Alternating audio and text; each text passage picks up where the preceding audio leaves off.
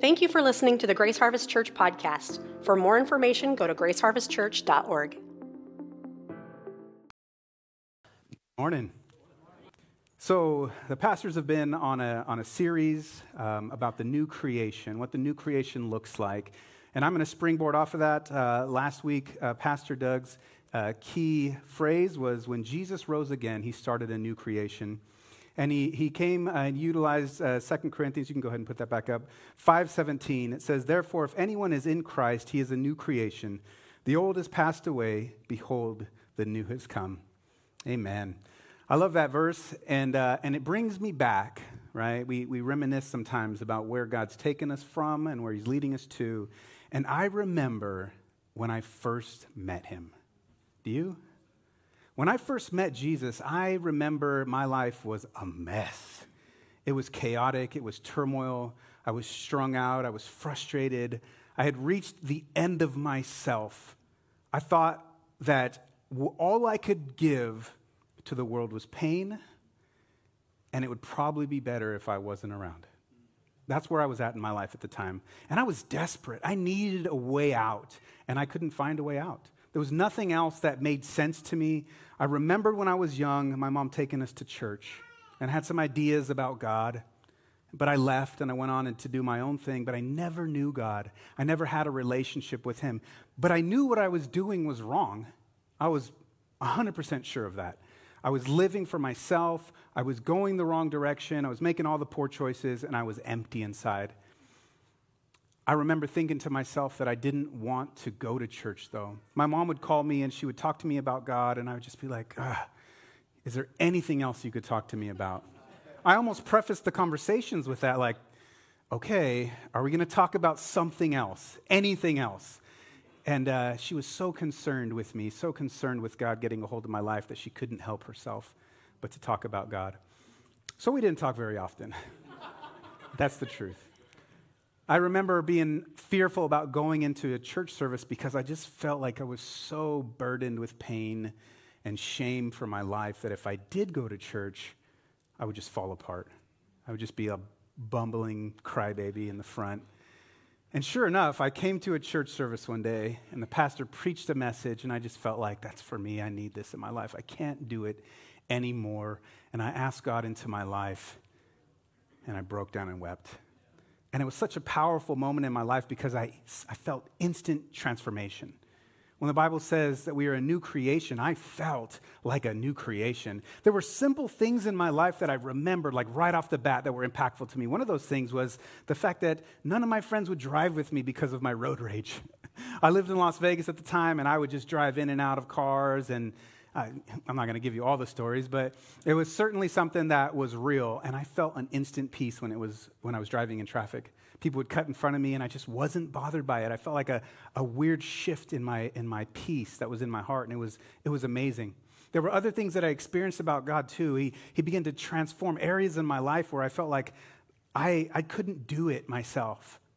I'm going to talk more about that as I move forward into my message, but I want you to know I remember when I met him.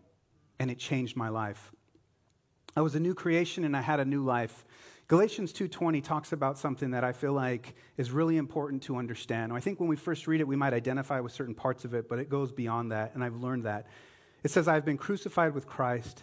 It is no longer I who live, but Christ who lives in me. And the life that I now live in the flesh, I live by faith of the Son of God who loved me and gave himself for me." I can certainly identify with that. I could identify with a loving God who pursued me and came after me when I felt like no one else could or would. I felt like he was there for me and he died for me. And it was exciting. I was so alive for God. You guys, the way I lived my life before Christ was to the fullest. I did all the bad things to the fullest. All the stories that you could think about. My life could be a movie, all of the things that we used to do. And it was crazy. I lived in Las Vegas at the time, and we would go clubbing all night, go back and forth to LA and back and do all these crazy things, just a wild lifestyle.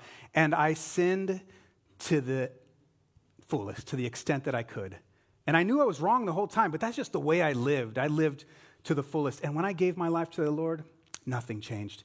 Man, I looked for every opportunity to speak the word of God to anybody around me. I'd be on the bus, I'd be talking about Jesus. I'd be in the marketplace, I'd be talking about Jesus because I felt a change, a real change inside of me that transformed my life. And I wanted everyone to know about it. I became my mom, right? People hear that and they know it. They know because you know people like, oh, it's a Bible thumper. He's just going to come and talk to me about Jesus. But I was so alive in him. I was preaching on the streets of Vegas. I went on mission trips to Mexico, into communities, rural communities, just preaching the word of God. I would go to every church service. I was zealous for Jesus. There was this cologne that I used to wear, and it was called Truth. And I stopped wearing it. You never catch me wearing that. That's how I used to talk. That ain't the truth, No, I'm kidding. It wasn't the truth, and I was so zealous for the truth of God to permeate into people's lives because I recognized that I was empty and I was bankrupt and I had this longing in my life and nothing satisfied it. And then Christ came in and I have peace and I have joy and there's hope. There's something to live for. It was radical. I was excited about it. And then everything came crashing down. You guys familiar with the honeymoon phase in marriage, right? I love you, connected at the soul, right? Later on, they're brushing their teeth, and you're like, oh, hate how you brush your teeth. Not really, babe, just kidding. But you know what I'm talking about, right? This honeymoon phase, you're excited. You're alive in him. It's so good. And then you realize that you spent 10, 15 years of your life doing your own thing, being your own master, creating bad relationships and making poor decisions. Your character is flawed. You're empty still. You had an experience, and it was a wonderful experience, and you were alive in him, but the reality of all the things in your life, the debt that I had was starting to overwhelm me, and all the decisions that went with it. And I crashed and I fell away. And here's the thing. When I grew up, I didn't have any real relationships. My trust had been broken a lot. And so because I didn't have any connections, I didn't trust anybody. And because I didn't trust anybody, even in the church, I never made myself available. I was never vulnerable or open. And when I started to struggle deeply, I didn't have anybody around me. There was nobody there that was willing to reach out and say, I got you, Dom. Come on, let's walk together. And I was by myself again. I'd lived by myself. I remember feeling like God threw me into the water and said, sink or swim. And you know what? That's the story of my life. The story of my whole life was sink or swim. I left the house at 15. I was selling drugs, living in hotel rooms, and it was up to me. No one was going to bail me out. There was nobody that was going to bail me out. And I'm just going, and I'm just living. And if I don't get myself up the next day, if I don't take the next step and put one foot in front of the other and get out and do something, I drowned. And so I have an encounter with the Lord, and I'm excited about it, and it fueled me, and it's wonderful. And then I slip away, and I feel like God just threw me in and said, sink or swim. And so I'm back to where I was. I'm back to thinking that it's up to me. I got to make it. I was supposed to be a new creation. At that time, I was a new creation, and that's what I was supposed to be. And yet I found out that I couldn't escape myself. You know what that means? I couldn't escape the inner voice, the voice of condemnation, the voice of you're not enough, the voice of fear. Those things were real. And I was so conditioned to believe it because that was my whole life. That was the story of my life. Fast forward a lot of years.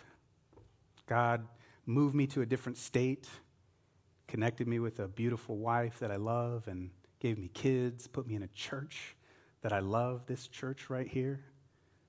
And I began to grow. Amen. I began to grow, and I began to be mentored by men of God. I began to hear and listen, and as Pastor Doug said, fall, get back up, fall, get back up. And it was beautiful. It was wonderful. It's been a great process in my life of growth and transformation. but there was still something lacking inside of me. There were some deep wounds that I'd never addressed. You see, when you're a fighter and you're just fighting to live, you kind of don't think about those things, right? It's weakness, maybe? I don't know. I had a situation in my life. I had a story. My father died when I was a kid. And my mom remarried, 6, 7 years later. Maybe it was longer than that. And at the time, me and my brother were desperate for a father. We wanted a father. We wanted someone to say, you're a good son. We want someone to affirm us as young men growing up. My mom had different boyfriends at the time, and they did nothing. They were in and out. They only had one thing that they wanted, right? They didn't want children, that's for sure. And so my mom married this man, and I was so excited to have a father. I was so excited to have a father. And he was fun, he was exciting, took us camping, went on adventures, all these different things. You guys don't know this about me, or most of you don't, but for a year, I went by Dominic Nelson, because that was his last name. And I was excited to have a father. And then he had his own kids. He had a daughter and a son. And me and my brother felt his affections move away from us. I couldn't handle that. I couldn't handle it. Everyone in my life. My father abandoned me. My mother turned her back on me. My brother wrote a song and put it on my counter one time, and it said, I never want to see you again. You're dead to me. Like every single person in my life had turned their back on me, and I was just a gaping wound. And my stepdad turned his affections away from me. You know what? My faith, even as a man, even in this church, and my relationship with the Lord has been based on that experience. I'm a stepson. And I better do everything right, because God could very well just turn his affections away from me. He might do that. I mean, for all I know. So a lot of people would look at me and be like, Dominic, you're driven. Dominic, you're so gifted. Look at you. You just, all these, pouring praise on me. And I'm just like, it's fear. It's fear that if I don't, I'm going to be left to myself again. I certainly didn't want that. Because of my experiences and because of what I've explained to you, I lack compassion. I used to say things like, build a bridge and get over it, right? Tell people that all the time. Someone would be kind of pouring out their heart, and I'd be like, sounds like a personal problem.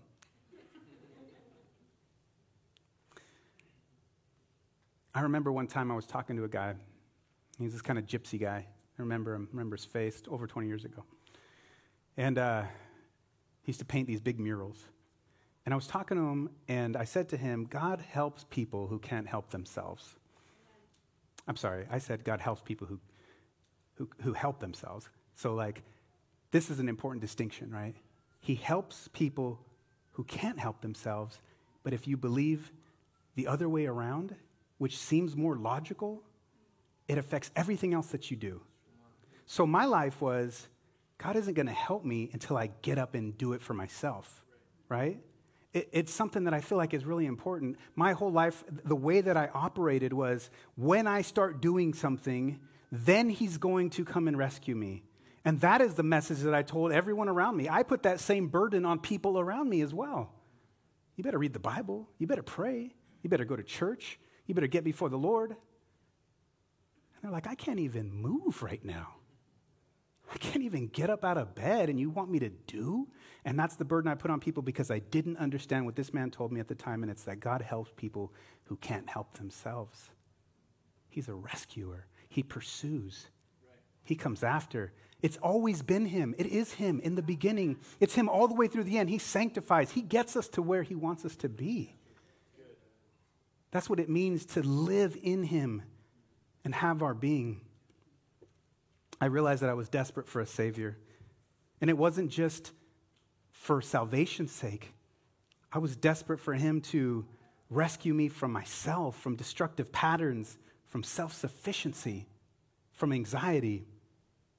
I tried to make a beeline toward destruction in every single way. Man, I tried to run from my marriage so many times. My wife is like, You're not going nowhere. She's like, I'll find you. Whoa. She would tell Pastor Doug on me. Seriously, we get into a big fight, and I'm like, I'm out of here. Next morning, like, she told on me again? She sure did. Thank you, babe. But that was kind of my mindset. I was always trying to throw everything away. Maybe I felt like I didn't deserve it. I'm not sure what it was. But I realized that God continued to pursue me, and he continued to love me. I love this verse in Philippians 2:13. It says, "For it is God who works in you, both to will and to work for his good pleasure." He's working in us to will and to work for his good pleasure. He's putting desires in us, right? That's what it means when it says, delight yourself in the Lord and he'll give you the desires of your heart. It's not that he's just going to give you all the things that you fancy. He's going to put those desires in you and he's going to draw you to himself. Amen? I want to be clear about something. The Bible says that we've all sinned and fallen short of the glory of God. I wasn't innocent in everything, right? I made a lot of bad decisions, and I reaped the consequences of my decisions. A lot of the experiences in my life, a lot of the hurt, a lot of the anxiety, a lot of the frustration, I brought upon myself. But sometimes there's a reason for the pain that we experience in our lives. It's interesting, isn't it? The things that God uses to bring us to himself. I think about that a lot. Pain is everywhere, right? It's inescapable. We see it in everything. You look around us, you look at the news, you look everywhere. Young kids are dying of cancer, tsunamis, hurricanes, devastating countries. I think it's easy to kind of shake our fist at the sky and be like, what is going on? Why? Why the hurt? I mean, why does God allow suffering? Why did he allow my suffering? I mean, could he have intervened when we were being assaulted by our uncles? Could he have intervened when my father took his own life? Could he have saved us from that? Of course he could have. Did he just turn a blind eye? Did he just choose to abandon us and maybe didn't care? That's not his character. That's not his nature. But he allows suffering. My heart was ripped open time and time again in my life, and he wasn't powerless to stop it, and perhaps there was purpose in it. You know, perhaps the fact that suffering is common to mankind has a way of uniting us. I think about that sometimes. There's a commonality. There's something that we see when there's suffering that we demand justice, right? We demand that things be made right, and it has a way of bringing us together. I think that's important. Another thing that's important about pain is an indicator that something is wrong. There's this girl, and she has a disease called SIPA. It's in Florida. And SIPA is a congenital insensitivity to pain with anhidrosis, and that means that she doesn't sweat. And her mom has to watch her all the time because she could put her hand on a burner and burn herself and not know it. She could break a limb and not know it. And so her mom prays every single day that she would experience pain. Think about that. Because again, it's an indication that something is wrong. It opens up our eyes to the injustice. And then we need to see things made whole. We have this innate desire for justice, and it points us to him. Because there is no justice in the world. I mean, I'm telling you, this is important, and I hope that you get this. We have value. We have intrinsic value. You realize that whenever we talk about pain and suffering, we're always talking about people? We're talking about people.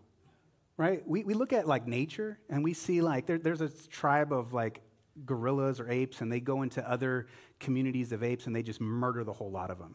Right? And we don't say that's evil. We just say that's nature. That's nature. Right? They do that. It's territory. They're fighting each other. You know, a bear mauls somebody. They're not evil. Right? We don't talk about it in the same context. And the reason we don't is because we have innate value. We have intrinsic value that is essential to humanity, that can only be given to us by our Creator. So good. So again, because we have value, that is why it means so much to us that there's pain and suffering in the world. I'm going to shift gears a little bit in my message because I recognize this about this specific message is that we all have our experiences, right? We all have the pain and stuff. If you've lived any amount of time, you would know you're going to have some pain and some suffering in your life, right? And then we come to a place where we recognize, like, I can't do this on my own, and we need a Savior. We need God to come in and intervene in our lives. And then when we have that, when we understand that, we recognize it, there is an appropriate response to that, okay? My message is entitled, The New Creation Lives to Love, and that's because the appropriate response to a life that's been redeemed is love. That is how we live out our lives. That is how the world sees us, or should see us. 1 John 4, 9 through 10 says, in this way the love of God was revealed to us. God sent his only Son into the world so that we might have life through him. How do we respond to that? How do you respond to that? You know what's easy to do as a Christian? Let me tell you this. It's easy to pursue God for the benefits of knowing him. I want peace in my life. I want safety. I want my kids to be safe. I want provision. I want health. But you know what ends up happening when you pursue the benefits and not him? You end up sitting at his table and starving, malnourished, because you went after the creation and not the creator. But if we'll set our eyes on him, there is hope in him. There is life and there is peace. And you know what? When we weather the storms of life, which will come, we're able to navigate it in peace. We're able to navigate it in understanding and trusting that he is good. Amen? My desire is that I would taste and see that the Lord is good and be captivated by him. This isn't a type of message that means that you need to go and get your life right, okay? Go do, right? I think I addressed that earlier. It doesn't mean you need to follow all the commandments and read the Bible and pray every day. Those things are good, but they're a byproduct of a relationship with God. I had this backwards the whole time. I really did. Trying to work towards establishing a relationship with him. And what I found out is that if I would just look at him and be in awe of him, my natural response to him is worship. And then my desire is, Lord, I want to read your word. Lord, I want to pray. Lord, I want to be in your presence. Does that make sense? I believe that when the Bible says every knee will bow and every tongue will confess that Jesus Christ is Lord, it's not because we finally won them over with our arguments. It's not because it finally clicked for them. It's because in the presence of the Lord, there's no pretentiousness, there's no self-righteousness, there's no entitlement. In the presence of the Lord, we're all slain. In the presence of the Lord, we're in worship and awe and wonder. You know, when we see him, we become like him. You realize that? We become like him. When we talk about the fruit of the Holy Spirit being cultivated in our life, love, joy, peace, patience, kindness, gentleness, faithfulness, self-control, those things don't just happen. They happen when we abide in him. They happen whenever we spend time in his presence and he begins to transform our hearts and our lives. Amen?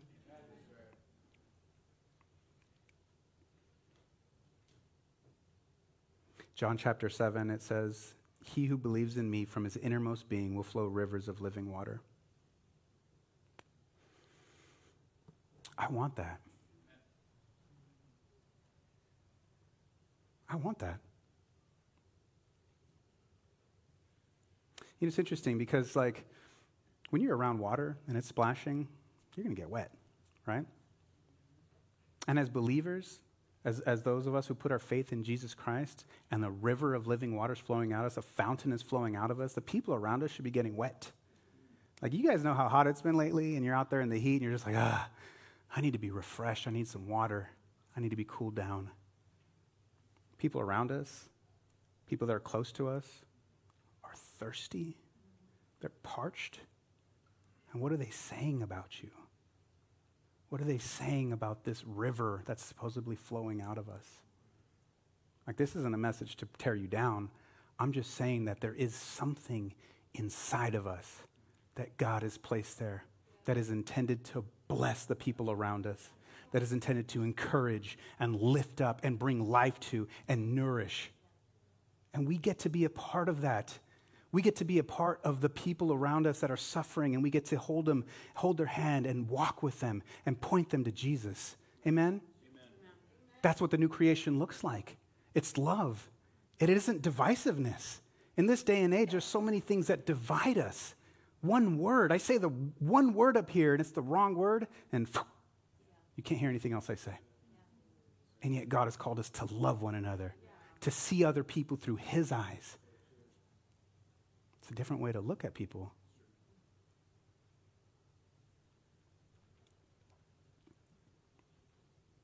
John 13:35 says that by this all people will know that you are my disciples if you have love for one another. I want people to look at my life and say, he's been with Jesus. That's what I want. I'm done. I am so done living a life where I'm trying to hold everything together. I'm done living a life where I try to, put this image on to look really good, and in the inside I'm dying. I'm over it. I want a real relationship with him, and I want people around me that are suffering to know him and to find their peace in him and to find joy. And we have that. It's not a pipe dream, not just a story that we talk about to make people feel good. There's real hope, and it's found in the person of Jesus Christ. Jesus said, not everyone who says to me, Lord, Lord, will enter the kingdom of heaven, but the one who does the will of my Father who is in heaven. You know what the will of the Father is? You guys ever ask that question? You see that verse? It's that you love the Lord your God with all your heart, soul, mind, and strength, and that you love your neighbor as yourself. That's what the will of the Father is, that we love. 1 John 4:7-8 says, Beloved, let us love one another. For love is of God, and everyone that loves is born of God and knows God. He that doesn't love doesn't know God, for God is love. Amen?